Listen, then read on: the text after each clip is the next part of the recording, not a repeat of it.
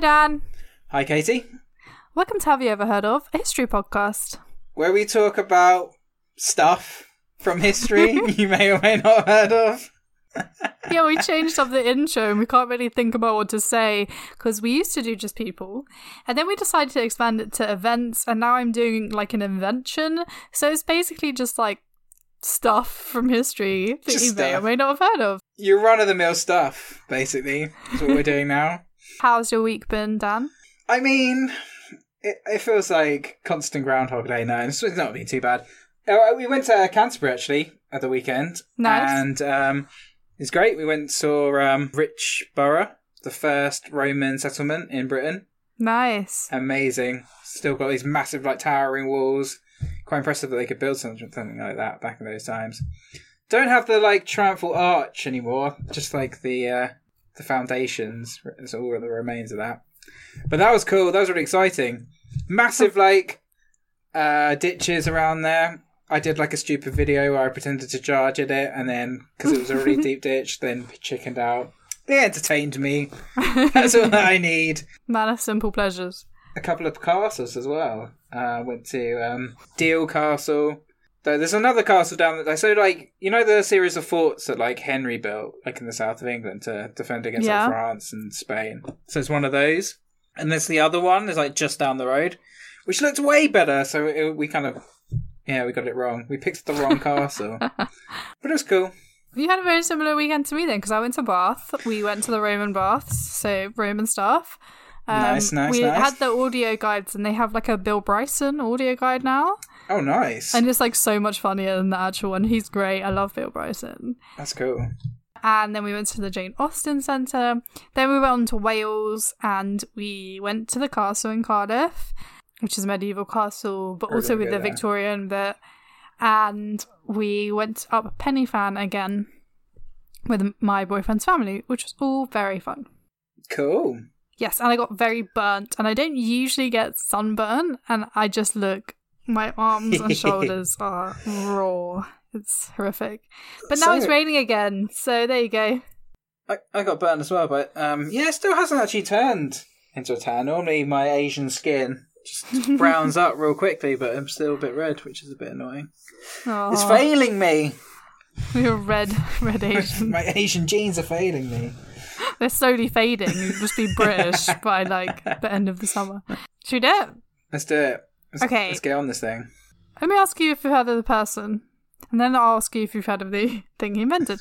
Sounds good. Have you ever heard of Dmitri Mendeleev? No, I cannot say I have. Okay, well, have you ever heard of the periodic table? Oh, I've heard of the periodic table. Well, here we go then. So let me talk a little bit about his early life and then we'll talk about the periodic table. Ooh. So, Dmitri was born Dmitri Ivanich Mendeleev in a village near Tobolsk in Siberia. That is a fantastic Russian name. Like, you can't get more Russian than that. No, it was really good. Well, his parents were called Ivan and Maria. Yes. Yeah. That's what I'm talking about. His father was a school principal and teacher of arts, politics and philosophy. And his grandfather was a Russian Orthodox priest. So he was a BSc, MSc. An SC, not an A. Conflict there. Conflict. His mother came from a well-known family of merchants. They actually founded the first Siberian printing house, apparently. Yeah. Mendeleev was raised as an Orthodox Christian. He did actually end up stepping away from the church. He was the youngest of 17 siblings. What? Yes, 17. That's like a small village. Yeah, well, 3 of them died very early, before baptism. So I guess either stillborn or just infant. And there are conflicts among sources about how many, but 17 seems to be the consensus number. Okay. Christ. So his father actually died when he was 13, and at a similar time his mother's factory burned down. Jeez. So that's a bit stressful. But as he's the youngest, I think that probably benefited him. So he didn't have to drop out or anything. And this is just conjecture, but I'm pretty sure that's why he didn't have to drop out. Army of older siblings to work for the family. Yeah, exactly. That's why you have 17 kids. Yeah, so at least one of them can go to school. As a teenager, he attended the gymnasium in Tobolsk. In 1849, his mother trotted him off to Moscow to try and get him into Moscow University, but they didn't take him. So they continued on to St. Petersburg, which was where his father had gone. The family relocated there, and he went to the main Pedagogical Institute in 1850. After graduation, he actually contracted tuberculosis, which meant he might have to move to the Crimean Peninsula on the north coast of the Black Sea in 1855. The consumption. While there, he became a science master of the first Simferopol Gymnasium, so just a teacher, basically. In 1857, he returned to St. Petersburg, fully restored to his health. So weird, whenever I say his markings, like SC, I always just think, oh, that's such a dry subject. Anything that's like SC rather than A, like BSc. Science it's going to be dry. It's going to be dry as fuck. It's going to be like a desert dry. It's going to be like Siberia dry. Because even though it's like got snow, it's still like basically a desert, isn't it? Yeah.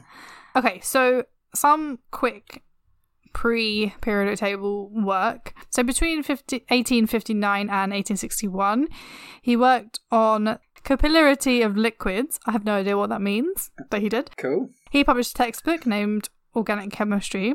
He actually won the Demidov Prize of the Petersburg Academy of Sciences for the book.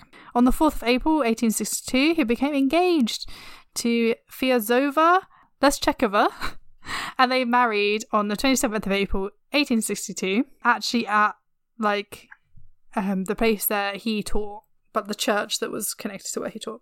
Okay, then. He became a professor at St. Petersburg Technological Institute and St. Petersburg State University in 1864 and 65, respectively. In 1865, he became a Doctor of Science for his dissertation on the combinations of water with alcohol. He achieved tenure in 1867 at St. Petersburg University and started to teach inorganic chemistry. By 1871, he had transformed St. Petersburg into an internationally recognized center for chemistry research. So that is his life up to a point. Now I'm going to talk about the history of the periodic table for a little bit. Coolies. So, in terms of really early history of the periodic table, a very small number of elements such as carbon, iron, gold, and lead have been known since antiquity, largely, of course, because of mining. Aristotle proposed around 330 BC that everything is made up of a mixture of one or more roots, but it was actually a Sicilian philosopher, Empedocles, who first proposed this. These roots were later renamed elements by Plato, where earth, water, air, and fire were the elements. But it wasn't just the Greeks who thought this, as Indian philosophers did also. Then, when alchemy became a thing, a few others were also discovered, such as zinc and arsenic. Yeah, deadly arsenic. The first person to discover a new element was Henning Brandt, a German merchant. He was trying to discover the Philosopher's Stone, as in from the book, but it does different stuff in this way. Trying to turn base metal into gold? Yes, exactly. So a mythical object that turns metals into gold. Around 1669, he experimented with distilled human urine and produced a white substance which he called cold fire. Ooh. He kept it a secret until 1680 when an Anglo-Irish chemist called Robert Boyle rediscovered what we now call phosphorus, and he published his findings. In 1661, Boyle defined an element as those primitive and simple bodies of which the mixed ones are said to be composed and into which they are ultimately resolved. Phosphorus is a nasty element. They made shells out there with World War II and they just burned forever. Phosphorus is a good one. That's not a good one. In 1789, a chemist called Antoine Lavoisier sorry if I pronounced that wrong, wrote an elementary treatise of chemistry, which is considered to be the first modern textbook on chemistry. He defined an element as a substance whose smallest units cannot be broken down into simpler substance. This textbook contained a list of these simple substances, including oxygen, nitrogen, and some others. And this formed the basis for the modern list. However, this list also included light and caloric, which aren't in the modern list. So light is not an element, it's made up of other stuff. That's not a substance. It's just like a thing. What is light? Anyone want to do a podcast on light? Around 1809, a British philosopher called John Dalton published a method for measuring atomic weights, and it was adopted by many during the 1800s. Then, in 1815, a scientist called William Prout noticed that atomic weights seemed to be multiples of hydrogen. That's why hydrogen is the first element. In 1817, a German physicist called Johann Wolfgang Dobryna began to formulate one of the earliest attempts to classify the elements. In 1829, he found that he could form some of the elements into groups of 3, and he called them triads. In 1860, a revised list of elements and atomic masses was presented at a conference, and this began the creation of new systems. So, some people then started to try and formalize the system of elements. And don't worry, we're coming back to Mendeleev soon. So, a French geologist called Alexandre Emile Beguier de Chancorets, that is so not how you pronounce that, I'm so sorry, noticed that if you order the elements by atomic weights, then they display similar properties at regular intervals. Hence, like, the periodic table, because there's, like, periods, which is not something I ever realised before. I never even questioned why it was called that. In 1862, he devised a 3D chart called a telluric helix, named after tellurium, which fell near the centre of the diagram. The way that they spiralled around a cylinder, he noticed that the elements with similar properties lined up vertically. Next came a British chemist called John Newlands, who, in 1864, presented a classification of the known 62 elements. At this time, only 62 were known. Newlands noticed that the recurring trends happened at intervals of 8 in order of mass number. Based on this, he put them into 8 groups. Newland's table didn't leave any gaps for future elements, and in some cases 2 elements had the same position. And the fact that Chemical Society refused to publish his work, and some contemporaries actually ridiculed his attempt. Because obviously, like, if you can't put any new ones in, then what happens when you find them? And if some of them have the same space, that doesn't really work. But, you know, if people hadn't tried, then I just don't think it's good to ridicule someone. Like, without him trying, I'm sure the next guy wouldn't have done what he did. And anyway, that's all the conversation. Yeah, exactly. Next was the German chemist Lothar Meyer, who is kind of Mendeleev's, like, nemesis in a way.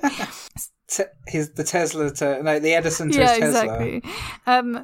So Meyer also noted the sequences of similar properties at repeated intervals. In 1864, a book of his was published, which contained an early version of the table containing 28 elements in 6 groups according to their valence, which means the ability of an atom or group of atoms to combine with other atoms or groups of atoms.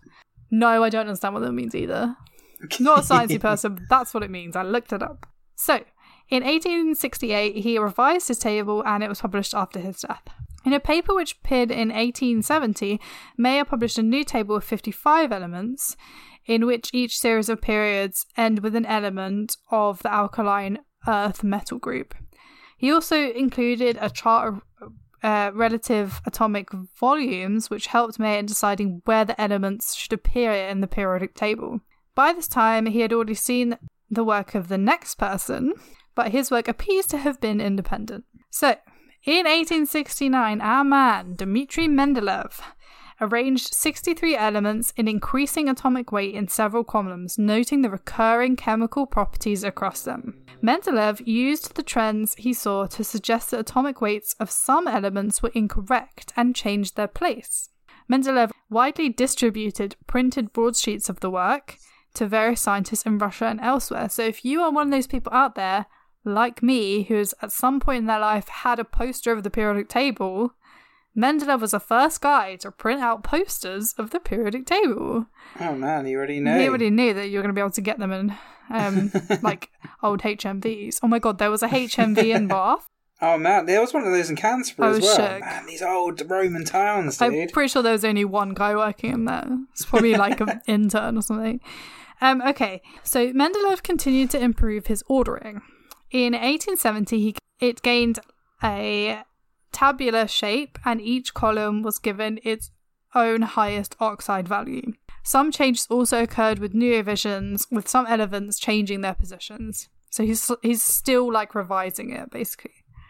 Okay. So even though Mendeleev corrected the positions of some elements, there were still some problems. He thought that there were still some relationships that he could not find, and therefore there were some elephants. There were some elements. Elephants in that room.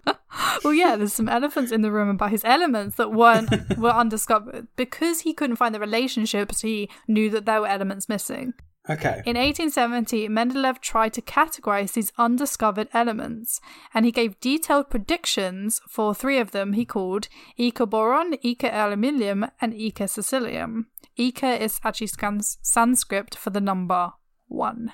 Okay. The 1869 list misplaces 7 then known elements, 5 of which were rare earth elements. So ignoring these allowed him to restore the logic of the increasing atomic weight. These elements really puzzled Mendeleev. He had a big problem with rare earth elements, apparently. First he grouped them together, and then he decided the weights that had to be wrong. He decided that they might be trivalent, which means that their weight would be increased by a half. So say if your weight was 4, then your weight would actually be 6, because it's increased by half of what he thought your weight was. Okay. With his experience, he noticed there was a significant difference in atomic mass between cerium and tantalum, with no element between them, which he thought that must mean there was a whole row of yet undiscovered elements, which would have similar properties between the two, because of such a large gap between them. So having hit a roadblock, Mendeleev abandoned his attempts to incorporate the rare earth metals in late 1871. In addition to the predictions of scandium, gallium and germanium that were quickly realised, Mendeleev's 1871 table left many more spaces for undiscovered elements, though he did not provide detailed predictions of their properties, only for some of them. In total, he predicted 18 elements, though only half corresponded to elements that were actually later discovered. Though I think that's pretty awesome. That he was like, I'm pretty sure these are going to come up, and then 9 of them were actually found. You have to be really smart to predict a property of an element that's that's good. Impressive. Predict some elements. He actually, I think it's 9 that he got right, and they actually got discovered. And so proposals of this periodic table weren't accepted immediately throughout the community. Many contemporary chemists found it too abstract to have any meaningful value, which is just hilarious because it's on every mug in the Science Museum now. Mendeleev and Mayer differed in temperament, at least when it came to the promotion of their respective works. Boldness of Mendeleev's predictions was noted by contemporary chemists, however sceptical they may have been. Mayer referred to Mendeleev's boldness in an edition of Modern Theories, whereas Mendeleev mocked Mayer's indecisiveness to predict in an edition of Foundations of Chemistry. So Mendeleev was yeah, I'm going to be bold and say that these are the things that are going to happen. And Mayer was more cautious. Mendeleev was poo-poo. And I guess he was right in at least half of them. So recognition of Mendeleev's table. Eventually, the periodic table was appreciated for its descriptive power and for finally systematizing the relationship between the elements. Not everywhere, but mostly. In 1881, Mendeleev and Mayer even had a spat in the form of articles in the British Journal Chemical News over the priority of the table. So they wrote articles to each other being just snarking each other. Some sort of weird reality television thing through a chemical journal. Throwing some shade.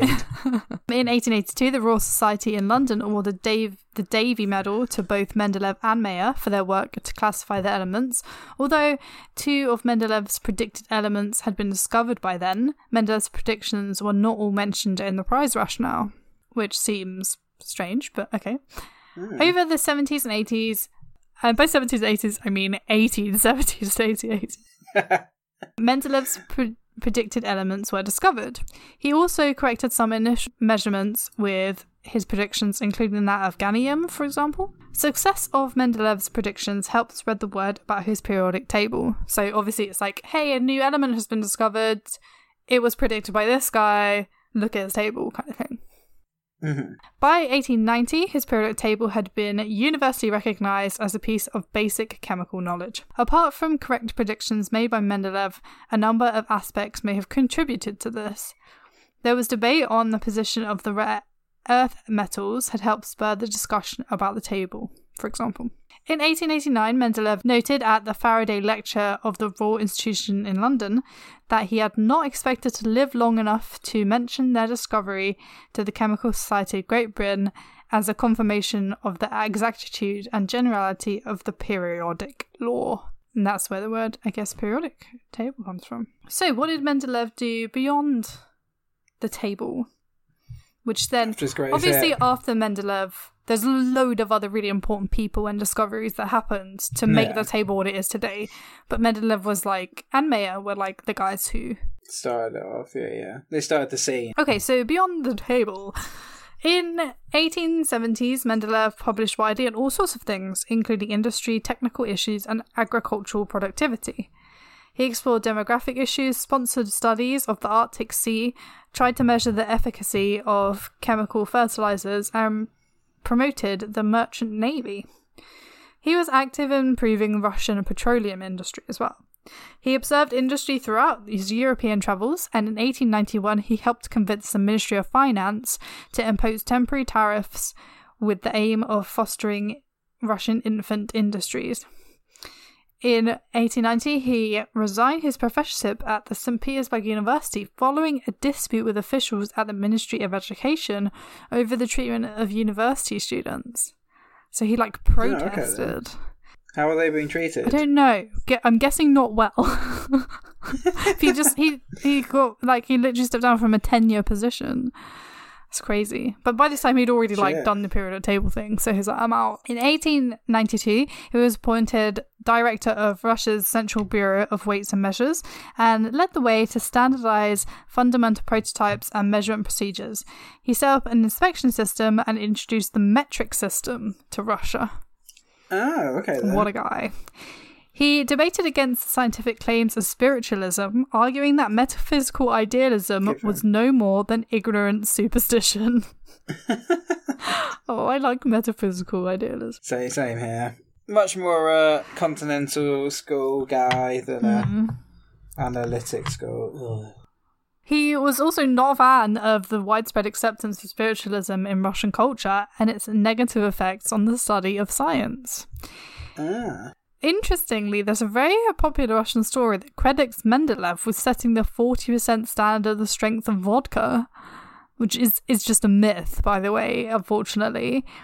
For example, Russian standard vodka advertises, in 1894, Dmitry Mendeleev, the greatest scientist in all of Russia, received the decree to set the imperial quality standard for Russian vodka, and the Russian standard was born. But not true.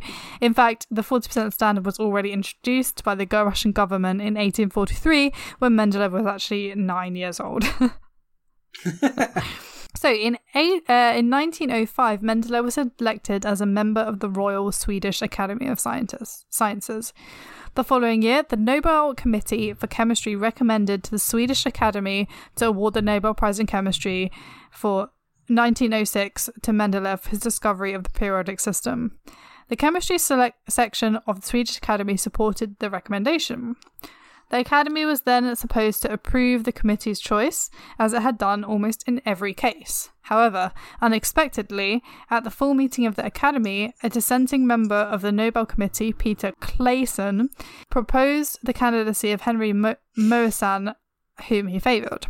Svante Arrhenius, although not a member of the Nobel Committee for Chemistry, had a great deal of influence in the Academy and also pressed for the rejection of Mendeleev, arguing that the periodic system was too old to acknowledge its discovery in 1906. Oh, that's harsh. I guess it is quite a while after. Yeah, but it took ages for people to accept it. Anyway, according to the contemporaries, Arrhenius was motivated by a grudge he held against Mendeleev for his critique of Arrhenius's dissociation theory. So, yeah. After many heated arguments, the majority of the Academy chose Moissan by a margin of 1 vote. The attempts to nominate Mendeleev in 1907 were again frustrated by the absolute opposition of Arrhenius. So Arrhenius got it. And then that year, in 1907, Mendeleev died at the age of 72 in St. Petersburg from influenza. According to my research, his last words were to his physician, "Doctor, you have science, I have faith," which is probably a Jules Verne quote.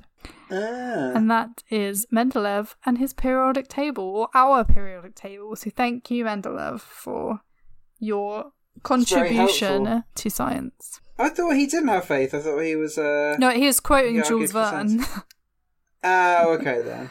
I like people's last words. There's Chekhov said, "It's been such a long time since I last had champagne," because he was having champagne with his wife. Yeah, that's a good one. Yeah, I guess most people don't say anything particularly like intelligent as their last words. No, yeah, your brain's all fuzzy. It's basically gone. You're shutting down. Like you're not at full capacity. No. That was interesting. Yeah, I was going to do like the whole history of the periodic table, but to be honest, I think Mendeleev's the most interesting part of it. Yeah. And it's good to have a bit of an idea of what kind of man he was. He seems like a badass. Like, he's just science through and through. I guess it was quite a long way after, but I mean, like, the Nobel Prize doesn't, like... expire. Like, having a number one, like, hit in the charts. Like, it doesn't have to happen, like, while it's up there. Yeah, it's, like, weird. It's, like... if you want it in like literature, then surely you've spent like your whole life doing that thing. Whereas if you win it in like peace, you have to have done it in the past year or something. No, that doesn't make sense to me. It's just silly. Russia had quite a few discoveries. I mean, like, especially considering it was like fairly backwards in the 1900s. Backwards. Is that the right term? I feel bad saying that. Kind of was though, wasn't it? I mean, like. Yeah, it wasn't as advanced. Like the country that the Soviets inherited from the Tsar after World War One, not in the best state condition. Yeah. So what are you doing this weekend? No, nothing planned. I think it's going to be like this, isn't it? Just dull and rainy. I think it's going to brighten up tomorrow. I think. Is it okay? Not like bright, but yeah. I don't know. We haven't got any plans. Cool. It's sad. How about you? Going to see my mummy and daddy tomorrow. Me and my mummy are going to go to the what's it called? Like garden centre to buy some tomato plants and stuff. Very nice. And we have lunch with them, and then see my to-be sister-in-law for a quick coffee or something.